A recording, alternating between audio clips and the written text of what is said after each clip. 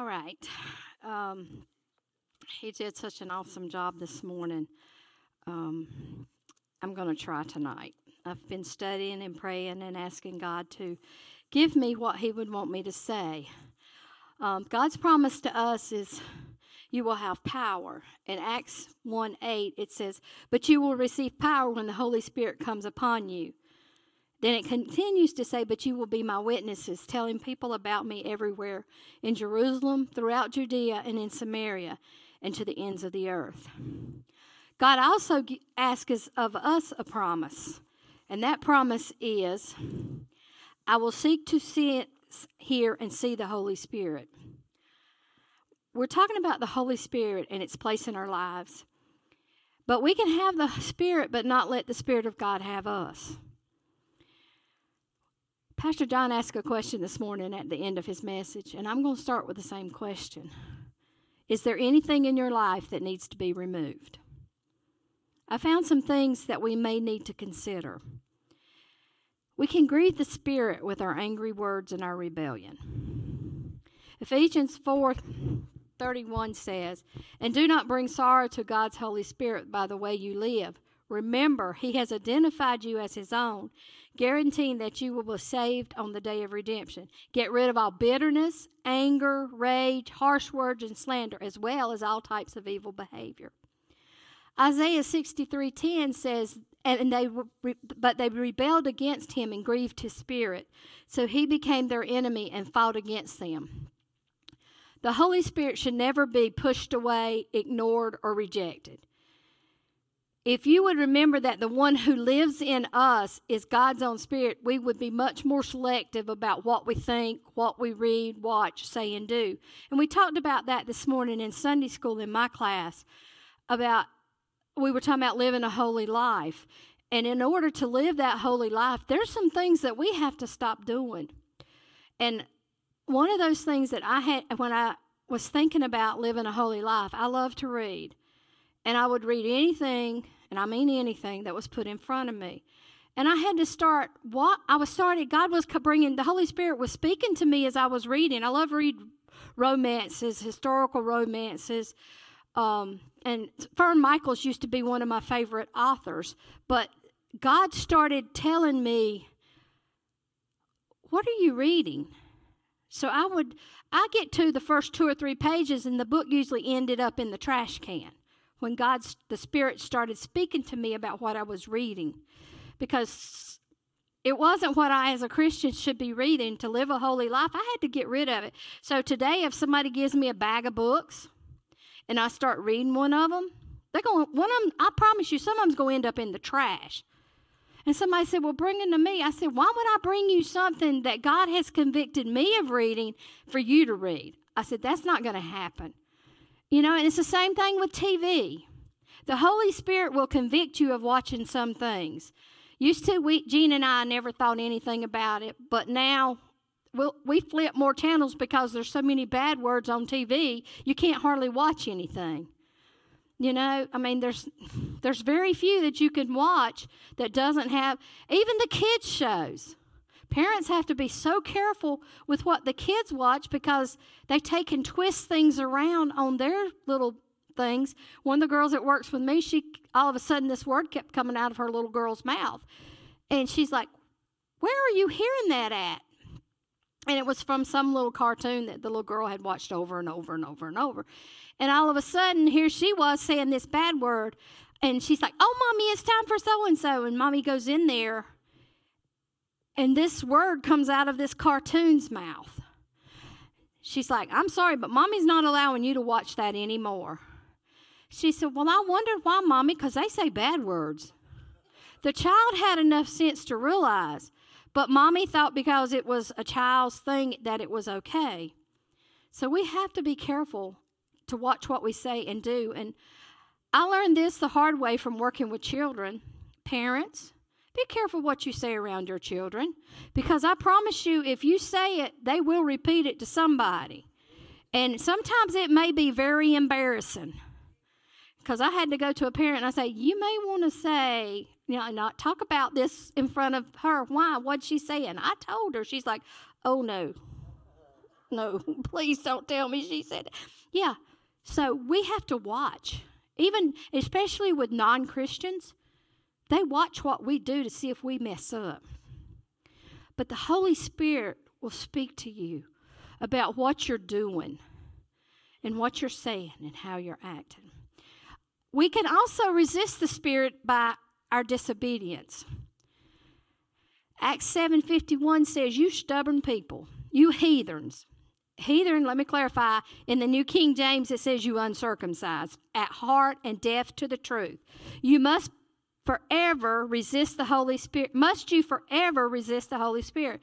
So that's what your ancestors did, and so do you. Resist means to rebel against what we are called by the Spirit to do. I know from myself, personal experience, I rebelled at home. And I bet if I say this, if your mom and daddy told you not to date somebody, that's exactly who you wanted to date. Yeah, you too. Because we were rebelling in the only way we knew how to rebel, by going against what they wanted us to do. And that's just like with God. I've had people say, well, I can do that. Okay, well, good. You can help us do that. And then when it comes to the point of doing that, well, I just don't feel that's what God wants me to do. How do we know? How do we know it's not what God really has called us to do? Not us just changing our mind, us being disobedient to the Spirit when the Spirit speaks to us and says, you need to do this. We're never too old to do something in the church. You are never too old. No, you're never too young either. You think you are, because I'm not old. I'm not part of the graying out club. But I loved the fact that God will speak to you. I have tried in the past not to do things that God has asked me. The Spirit has spoken to me and says, you need to do this. I have tried to get out of it, but the Spirit says, oh, no, you don't. You're going to do this because God wants you to do it, and you can do it. And I have learned that if I think I cannot do it, then God will give me His Spirit to guide me and strengthen me and help me to get through what I didn't think I could do. And so you will never out-resist the Spirit. I promise you that. He will get you. I know, and I'm going to use Courtney, because I know Courtney never thought she would be where she was at, singing on the praise team and helping the ladies, the WOW, our Women of Worth ministry, in the way that she has helped and will continue to help. And some of the others, I've had people say, I can't speak. Yes, you can. God will give you what you need. Listen to the Holy Spirit direct you. We test or conspire against the Spirit in our plotting. Perfect example is Acts 5:9. And I'm going to give you the preview. Y'all know about Ananias and Sapphira. They sold the land. They were supposed to give all the money to the church. Well, they didn't. They plotted and kept some of it back. Well, what happened to Ananias? When Peter confronted him, he dropped dead. The young men carried him out. Sapphira came in. She stuck to their story that they had. This is my story and I'm sticking to it. She stuck to it, and Peter says in Acts 5:9, and Peter said, how could the two of you even think of conspiring to test the Spirit of the Lord like this? The young men who buried your husband are just outside the door, and they will carry you out too. She died instantly for conspiring against God. We don't want to conspire against God. He will win in the end. The next one is we can quench the Spirit by having no regard for God's teaching. We're sitting under, and I'm teaching, so I hope God speaks. I have prayed that God will speak to hearts about the Holy Spirit's role in our lives. But we can quench Him. We can quench Him by letting the enemy come in during a teaching, Sunday school, Bible study, whatever, and distract us I mean, I could stand here and I could say, oh gosh, I got to go into work tomorrow, and I hope these people behave themselves over the weekend. Please, Lord, don't let me have 60 folders at work in the morning when I go in. But that's not what I'm wanting to focus on. I'm focusing on what God wants me to do right now.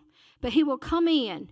And how many of you have had when your prayer time, you get on your prayer, you forgot to cut your phone down, that thing beeps or buzzes or rings or something right in the middle of you starting your prayer time? The enemy trying to keep you from doing what the Holy Spirit needs you to do, or then you end up cutting your prayer time short or your Bible study short because you run out of time getting ready for work or getting the kids ready. The Holy Spirit needs your time because you need that time with the Holy Spirit to let him speak to you, not to quench him, not to stop him. 1 Thessalonians 5:19 through 20 says, never damp the fire of the Spirit and never despise what is spoken in the name of the Lord. That comes from the Philip New Testament. Don't dampen him. I have been in services in this church where the Spirit has been quenched by somebody having said something to somebody before the service started, and there's just an air that comes over it. It's like a big old cloud that just weights down on the church. We as a church have to be in unity.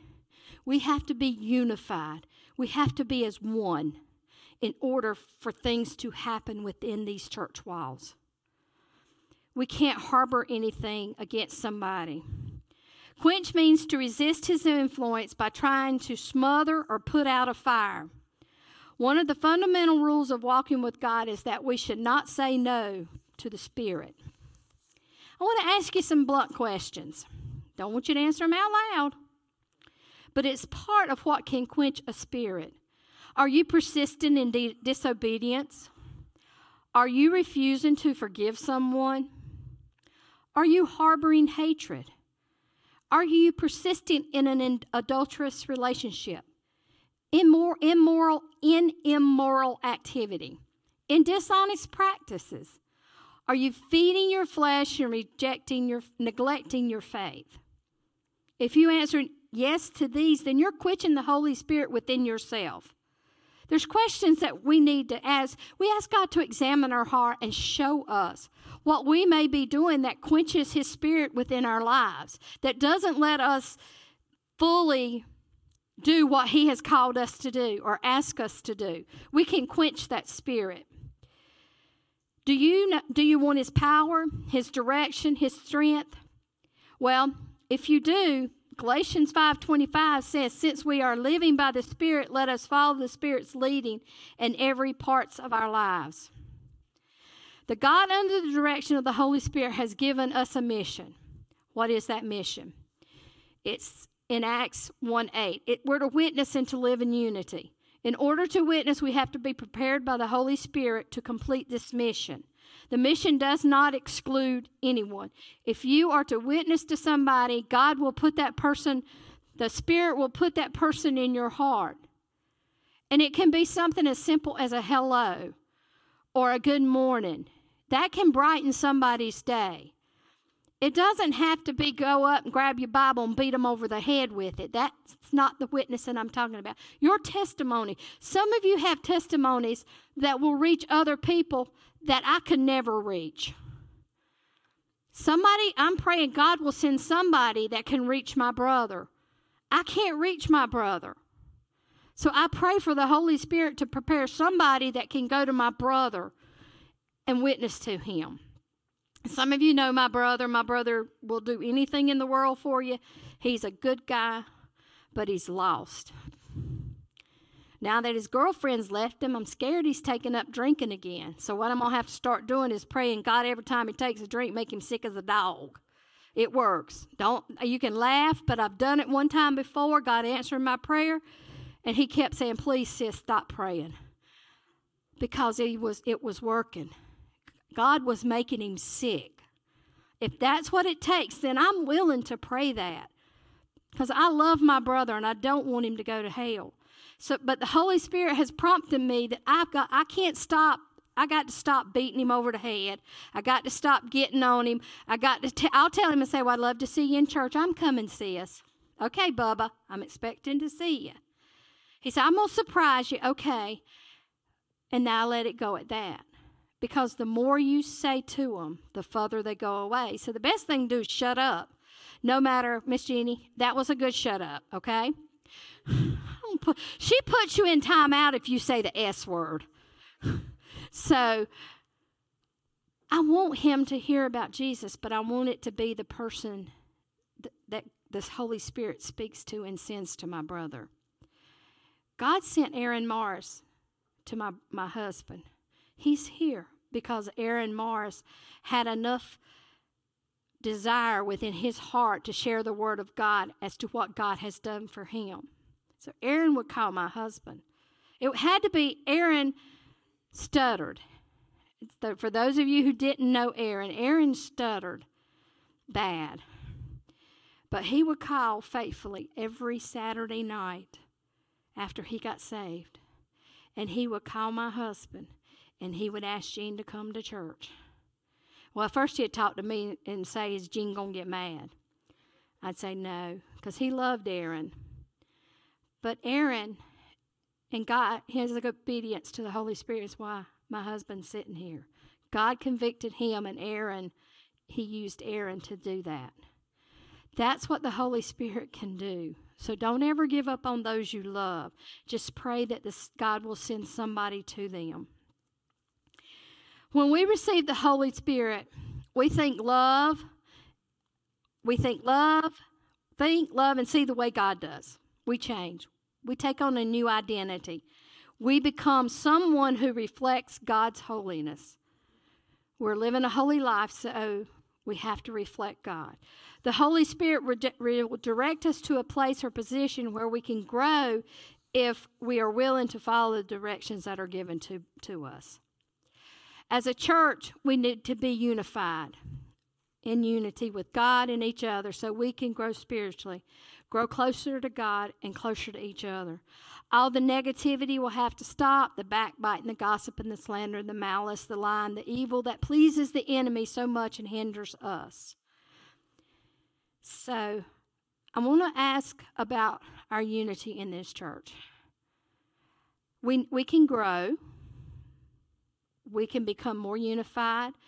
And the stronger we become, the more unified we become. When the forces are stronger, then our witness is stronger. We grow stronger. We get stronger in our witness, and we can reach more people. And that's what the church is about, is reaching lost people. We can reach our family members or your family members or the neighbors, the people in this neighborhood. Some scripture that I found that talked about the unity of the church. It gave me one verse in Psalm 133. I forgot to borrow a prop.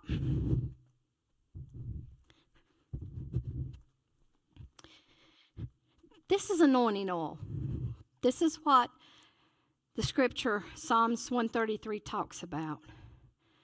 It says, how wonderful and pleasant it is when brothers live together in harmony. For harmony is as precious as the anointing oil that was poured over Aaron's head, that ran down his beard and onto the border of his robe. Harmony is as refreshing as the dew from Mount Hermon that falls on the mountains of Zion, and the Lord has pronounced his blessing, even life everlasting. I don't know if you've ever smelt this oil when Pastor has anointed you for somebody or for yourself.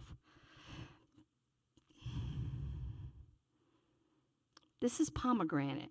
There's two up there. One's frankincense, and this is pomegranate. But you can smell the sweet spirit this oil represents as the Holy Spirit. It was poured over Aaron when he became the priest. Can you imagine having the Holy Spirit poured over you like you would pour this oil over your head? That's what unity is, being one with the Holy Spirit and allowing it to direct your life. The other scripture is found in Ephesians chapter 4.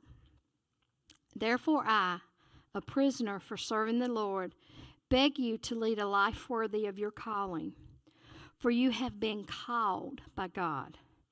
Always be humble and gentle. Be patient with each other, making allowances for each other's faults because of your love. Make every effort to keep yourselves united in the Spirit, binding yourselves together with peace. For there is one body and one Spirit, just as you have been called to one glorious hope for the future. There is one Lord, one faith, one baptism, one God and Father of all, who is over all, in all, and living through all.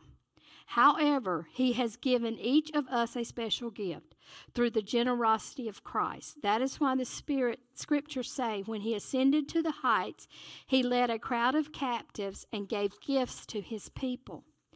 Notice that it says he ascended. That clearly means that Christ also descended to our lowly world. And the same one who descended is the one who ascended higher than all the heavens, so that he might fill the entire universe with himself. Now, these are the gifts Christ gave to the church: the apostles, the prophets, the evangelists, the pastors, the teachers. Their responsibility is to equip the body of Christ. This will continue until we all come to such unity in our faith and knowledge of God's Son that we will be mature in the Lord, measuring up to the full and complete standard of Christ, together with peace. We need to be united. We need to stand together. We need to love together. We need to worship together. That's what God requires of us. We can't grow if we're going against each other. We have to be together. Tonight, we're going to do something a little different. We're going to have a love feast. And Pastor John's going to explain the love feast to you.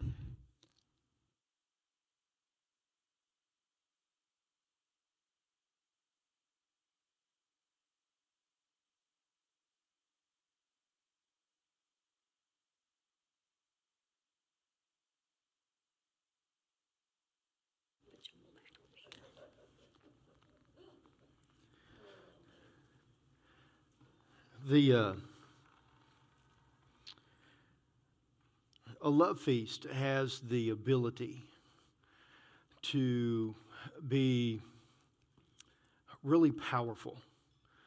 But the aspect and the thing of a love feast is that we have to be true. We can't, you can't be like I was in the first love feast that I ever went to, when it was, let's see how fast I can get rid of my piece of bread. Now, I will tell you that you cannot eat your piece of bread. Okay, you were supposed to eat pieces of bread of someone else that comes to you. Okay, so what we're doing is we're sharing our love. So the easiest way to do this is I'm going to grab me a piece of bread. Okay, and I'm going to go to the nice couple that's over here that's visiting us, and not to embarrass them, but just simply so that I can show them that even though this is your first time here, we are still family because we believe in Jesus Christ. And believing in Jesus Christ, we are brothers and sisters. Okay? So what we do is I do this, and in all honesty, I walk up to her and I say, I love you in Jesus Christ. And she takes a piece of my bread. Yes. Okay. Now, if she had a piece of bread, I would take a piece from hers, and then we would both eat. Thank you. And then we would eat the bread. So that's how you get rid of it. Or not get rid of it. That's how you distribute it. So what I'm going to do is I'm going to be honest with a young lady here, and I'm going to do this. I love you. If I have said anything to hurt you or to hurt your family, I ask for forgiveness.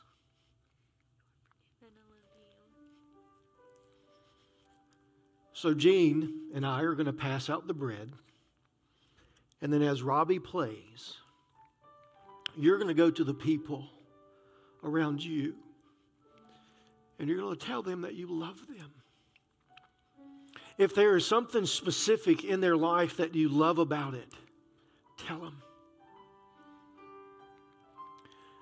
If you just love them because they're brother and sister in Christ, let them know that you love them, because that love goes deeper than any love that can ever be. Because we can only truly love through Jesus Christ as our Lord and Savior.